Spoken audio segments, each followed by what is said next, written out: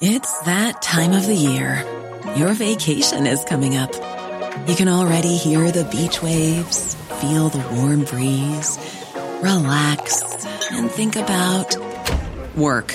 You really, really want it all to work out while you're away. Monday.com gives you and the team that peace of mind. When all work is on one platform and everyone's in sync, things just flow.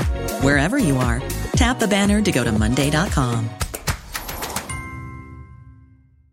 This is Paige, the co-host of Giggly Squad, and I want to tell you about a company that I've been loving, Olive & June. Olive & June gives you everything that you need for a salon-quality manicure in one box. And if you break it down, it really comes out to $2 a manicure, which is absolutely insane. It's also so easy to get salon-worthy nails at home with Olive & June. The difference between how your nails used to look when you did them yourself and now with the Mani system is a complete game changer. The best thing about Olive & June, too, is it's a quick dry. Dries in about 1 minute, lasts for 5 days, and full coverage in up to 1 to 2 coats. Visit oliveandjune.com/perfectmani20 for 20% off your first system. That's oliveandjune.com/perfectmani20 for 20% off your first system.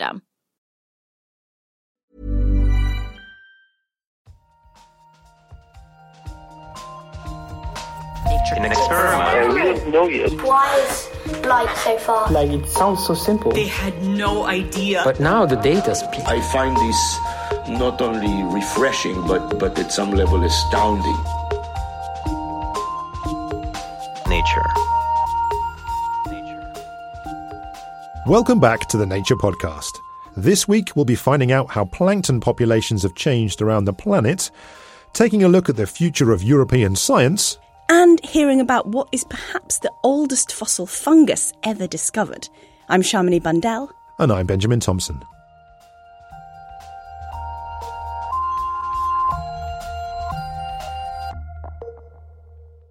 If we want to fully understand the ongoing environmental impacts of climate change, one important thing to look at is how ecosystems have changed over time.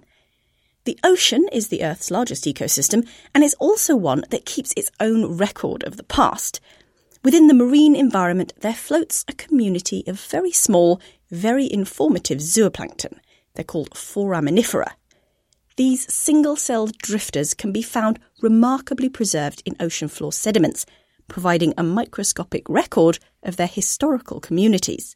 Lukas Junkers from MAREM, the Centre for Marine Environmental Sciences at the University of Bremen in Germany, drew on mountains of data on these animals from both before and after the Industrial Revolution. Reporter Jeff Marsh called him up and asked why it's useful to know what the marine ecosystem was like before the Industrial Revolution. At the moment, we observe changes in marine ecosystems, and we see that they are in a direction that is consistent with global change, but we have no clue what these ecosystems look like before human influence.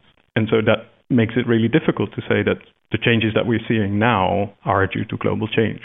Because presumably we've got lots of nice marine ecosystem data over the last sort of 100 years. Whereas even less, I think, is maybe since World War II. We need longer time series.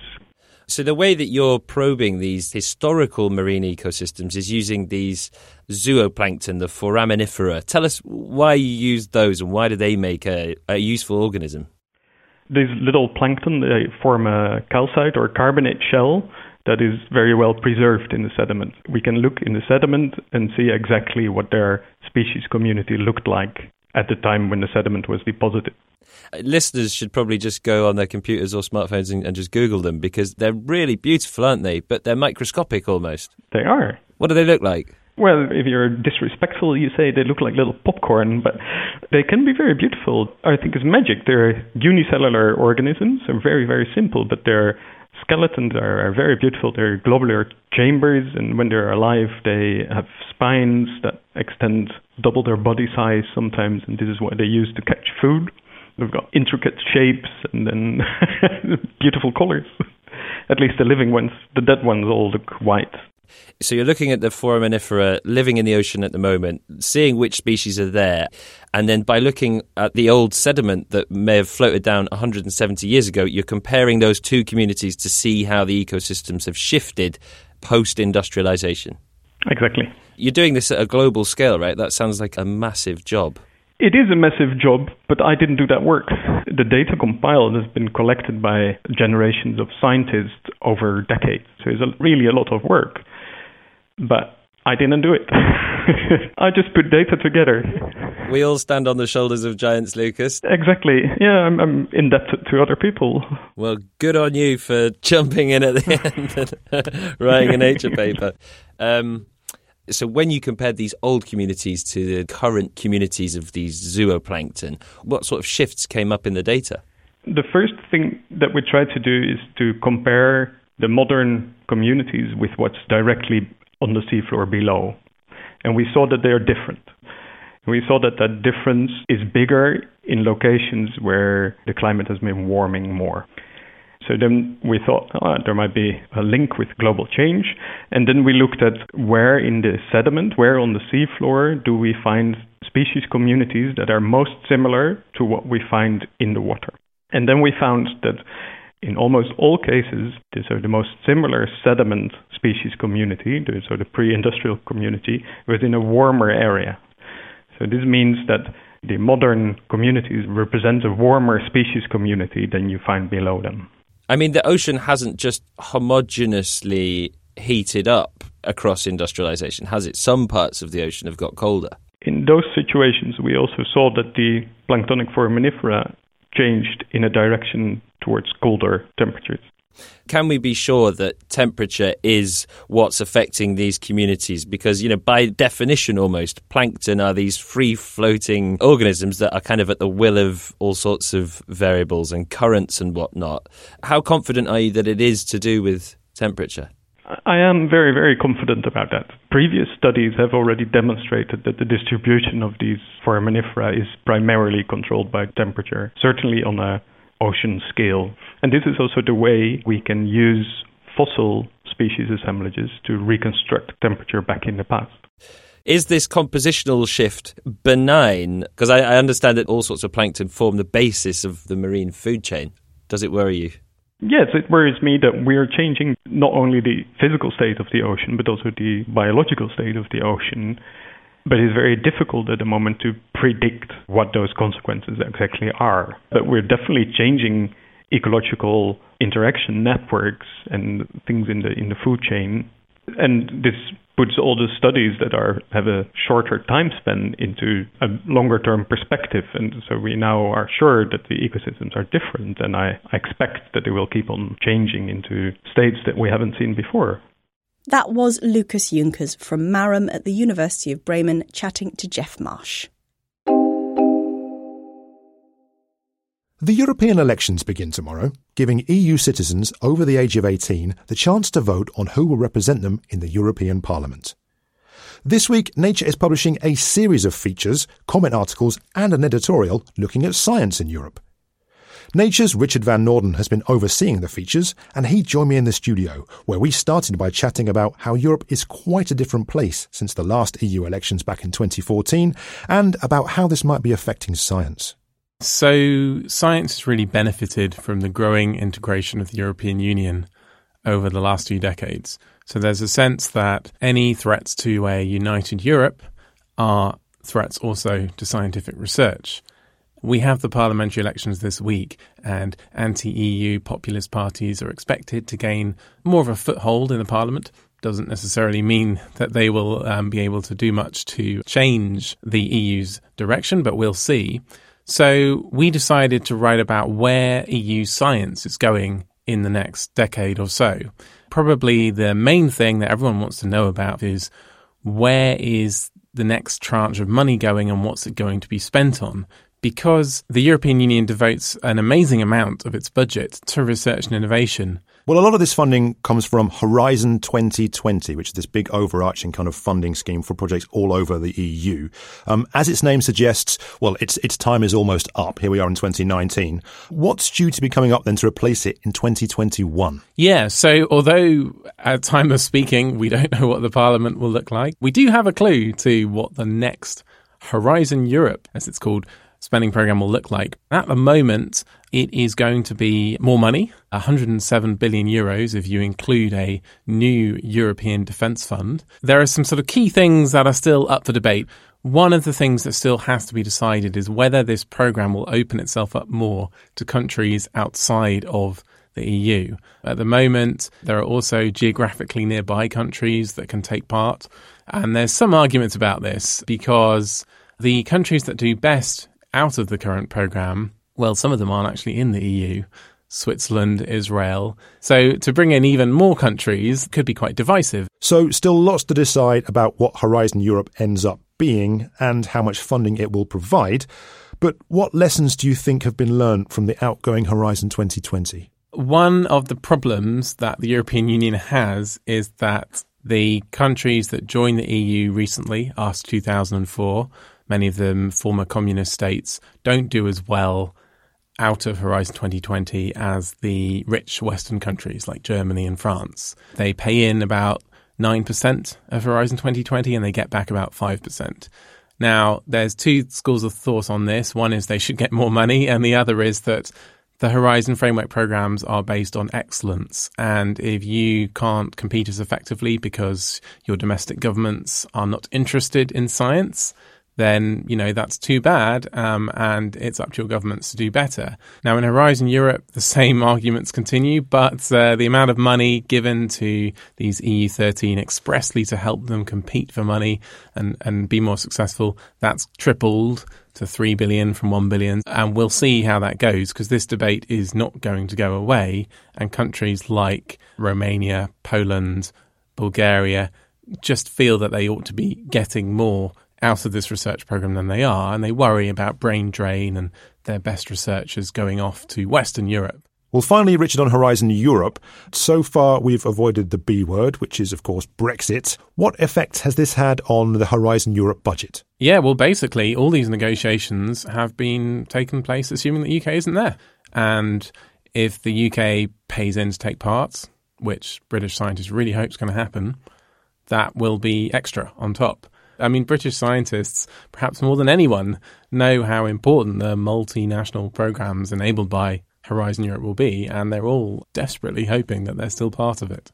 Well, you've mentioned it in passing, Richard, but let's investigate it a little bit more as well. One of the features is looking at an upcoming EU funding stream for defence-related research.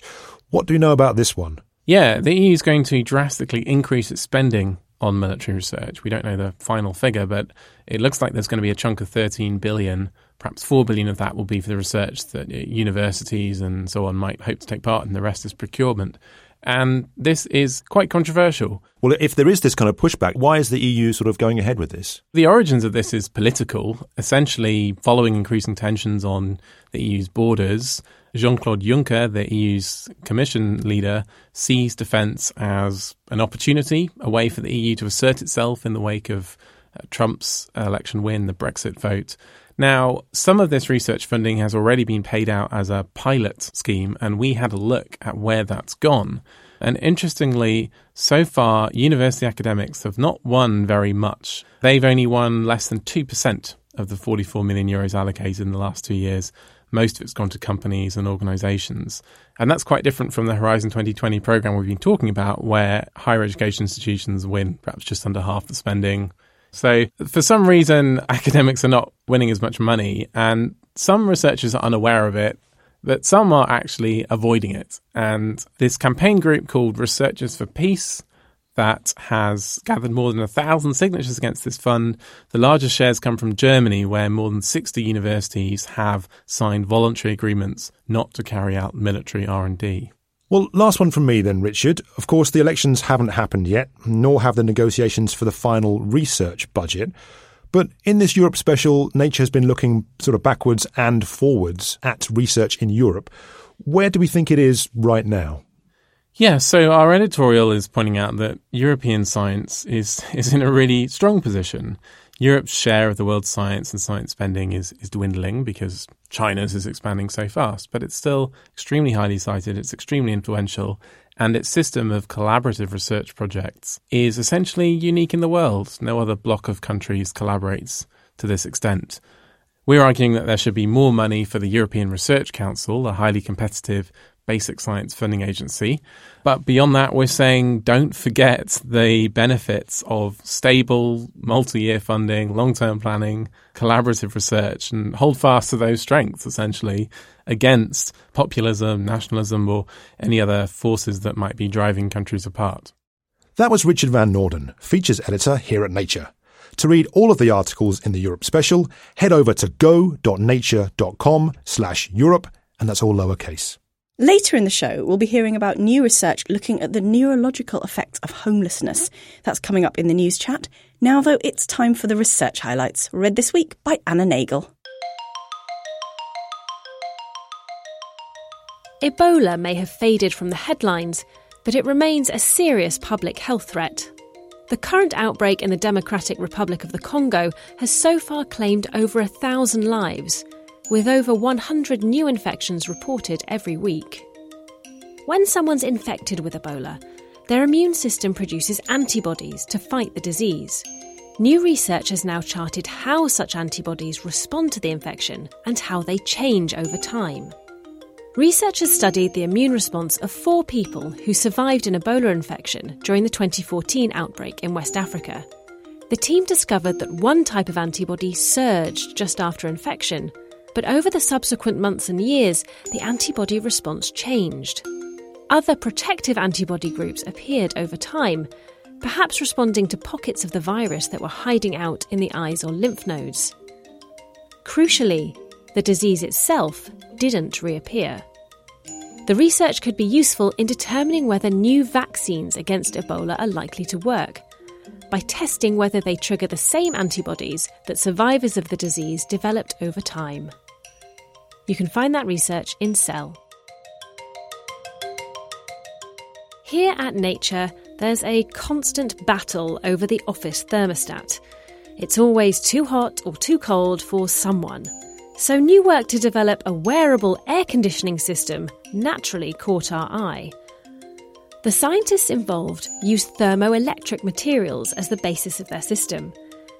These materials pump heat from one side of a device to another, creating a cool zone and a hot zone.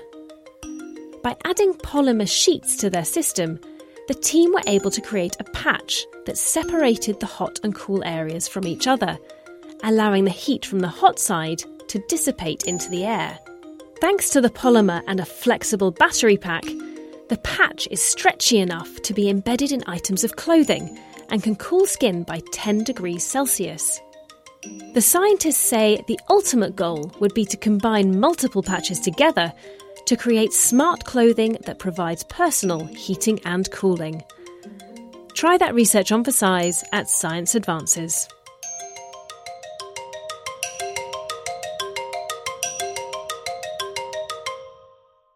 Next up, reporter Nick Howe has been trying to find out more about the origin of fungi. Fungi, or fungi, or even fungi if you're that way inclined, are a huge group of organisms that are probably most familiar as mushrooms or mould. They're involved in things like breaking down dead plants or animals, or, if you're like me, your uneaten bread from a week ago. This is all part of nutrient cycling, and some scientists believe that through processes like these, fungi may have been essential to making land suitable for the very first terrestrial plants and animals. Because of this, scientists are interested to find out how and when they evolved. The molecular evidence we have suggests that fungi may be around 1 billion years old. But currently, the oldest fossil evidence we have is only half that age, from 450 to 470 million years ago. But that may be all about to change, as this week in Nature, Emmanuelle Javot and her team present a fossil fungus that may be older than those previously found. Much older. In this new paper, we have found abundant microfossils that are new. These fossils, they come from rocks that are dated between 1 billion and 900 million years ago. So this means that fungi are older than we thought. And the new thing about this paper is that we have found older evidence of fungi. They are now 500 million years older than the earliest reported fossils. The new fossil species is a multicellular organism called Urasphera geraldae. Its fossil was dug out of an area called the Brock Inlier in northwestern Canada. Emmanuelle and her team believe it's the oldest fungal fossil to date. But with a 500 million year jump in the fossil record and 1 billion years between us and it, could it not be something else? Like algae, for instance? How certain is it that it's a fungus? We are very sure that they are fungi because we combine different lines of evidence. Emmanuelle used 3 main lines of evidence to make the case that these are fungi. The first was how the fossils looked, the morphology. So these microfossils, they look like small spheres that we interpret as fungal spore. These spheres are attached to filaments, and these filaments have a T-shape, and they branch at right angles. This branching appearance is common in fungi, so Emmanuelle believes this is a good indication that it's a fungus. The second line of evidence was the structure of the cell walls. So we cut these fossils in sections, and we look at them with electron microscopy. And this allows to show that the walls are made of 2 layers that have different texture and possibly different compositions. We have an external amorphous layer and an internal layer that's made of microfibrils, like in the walls of fungi. Fungal cell walls typically have 2 layers with differing structure. So that's another tick in the "it's a fungus" column. The third bit of evidence was the presence of chitin, a large molecule that's a component of fungal cell walls. So to analyze the composition of the organic wall of these fossils, we use a technique called infrared spectroscopy. So we can analyze 1 microfossil at a time, and then we get spectra that are indicative of the composition of the organism and compare it with known biopolymers made by life. And the composition of this fossil is similar to the composition of chitin. So, according to Emmanuelle, this fossil looks like a fungus, it's got a cell wall like a fungus, and it has a similar composition to a fungus. Just one of these aspects would not be enough to declare Urasphera geraldae definitively a fungus. But combined, Emmanuelle believes it makes a strong case. However, Christine Streliou-Derian, who studies fossil fungi but wasn't associated with this study, is not convinced. I cannot say for sure that it is a fungus with what they present. The main concern Christine has is with the detection of chitin. Chitin is known as being very highly biodegradable. And so, for me, it's a bit difficult to think that you can have a signal so close to the modern chitin. With this fossil being 1 billion years old and chitin being so readily degraded, Christine thinks it is unlikely there will be any chitin left to detect today. Without the detection of chitin, she thinks the remaining evidence is insufficient to conclude this is a fungus. More would need to be done to convince her. I think they should have done other chemical analysis, because there are other chemical analyses that you can perform on this kind of preservation. So they could have tried other method to compare if they get from the other method the same result.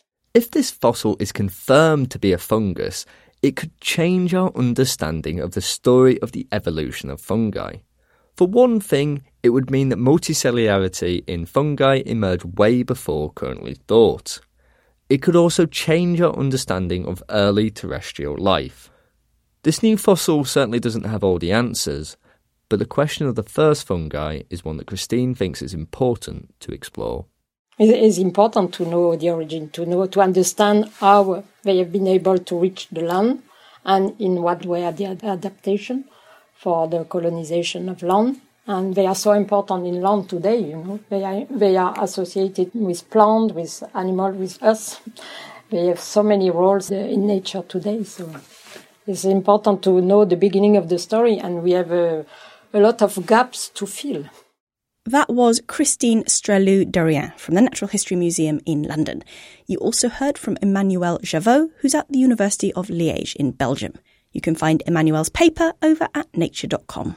Well, our show ends, as always, with the news chat, and I'm joined here in the studio by Flora Graham, Nature's briefing editor. Flora, hi. Hi. For our first story today, we're going to head over to California, where researchers are about to start looking at some of the health effects of homelessness. That's right. A new study that's launching from the University of California, San Francisco, is specifically looking at neurological disorders and how they seem to happen more quickly in older homeless people. And what sort of things are the researchers going to be looking for? The study is going to look for signs of debilitating brain conditions, like dementia, in the frontal and temporal lobes, and it's going to look at least 20 homeless adults. And this ties into existing work, which looks at the fact that homeless people seem to age almost in hyperspeed. So conditions like strokes and falls and visual impairments, they seem to appear much younger in older adults who are homeless rather than in the general population. So I guess that homeless people face a number of factors that could contribute to neurological issues, and so this is the interplay that the researchers are looking at. What's the homeless situation like in San Francisco, where the researchers are based? Well, homelessness is on the rise in the United States in general, and the problem in California is particularly acute. In the San Francisco Bay Area, over 28,000 people are homeless. Well, so some quite staggering numbers then. And as you say, this research has just started. But what are kind of the long-term goals then for the researchers? Of course, the goal is to help health outcomes improve for homeless people, specifically older homeless people, but also to ensure that the interventions are more efficient and hopefully save taxpayers some money. And what about those running the study? What are they saying? Well, it's interesting to note that Sergio Lanata, the neurologist leading the research, says that neurological issues might have contributed to putting people on the street in the first place. He says that some of the patients he looks at, if they didn't have strong family support, would have ended up homeless since no one could or would care for them. Well, let's move on to our second story, Flora, and we're revisiting the CRISPR embryo editing news that broke in November last year and centred on the Chinese researcher He Jiankui's very controversial work. What's the update on this one? Yes, it looks like China is going to be introducing new regulations to restrict gene editing in humans, and this seems to be in direct response to what happened with these CRISPR babies. And what are the specifics of these regulations? So this is the country's civil code, the overarching legal framework that governs non-criminal disputes like marriage, inheritance, personal rights. And a draft of the new civil code lists human genes and embryos in a section on personality rights to be protected. So experiments on genes in adults or embryos that endanger human life or violate ethical norms can be seen as a violation of a person's fundamental rights. As I remember, no one was really sure at the time whether He had actually broken any laws. I guess this makes things clearer. That was definitely an outstanding question. The outcry was huge, the controversy was worldwide, but the question remained, was it illegal what he actually did? Now, Zhang Peng, who's a criminal law scholar in China, says that now the law makes clear that those who do research with human genes and embryos cannot endanger human health or violate ethics. Finally, on this one, I imagine these regulations are meant to put off any other researchers who might be considering repeating similar embryo editing in the future. Indeed, if someone is looking to do this research in China, they could be strongly dissuaded by these new regulations. They would be responsible for any negative consequences once those babies were born and grew up. Well, Flora, thank you for joining me today. Listeners, head over to nature.com/news for more on these stories, and head over to nature.com/briefing to sign up for a daily dose of science. That's all for this week's show. If you've enjoyed it, please do spread the word. I'm Shamini Bundell. And I'm Benjamin Thompson. Thanks for listening.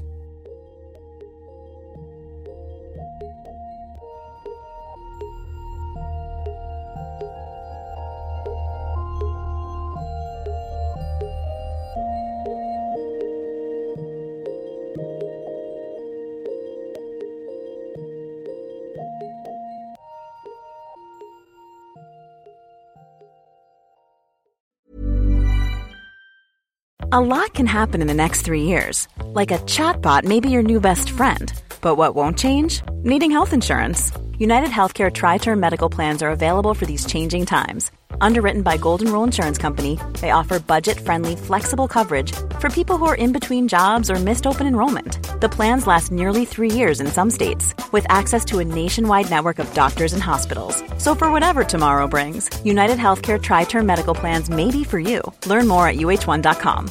Cool fact, a crocodile can't stick out its tongue. Also, you can get health insurance for a month or just under a year in some states. United Healthcare short-term insurance plans, underwritten by Golden Rule Insurance Company, offer flexible, budget-friendly coverage for you. Learn more at uh1.com.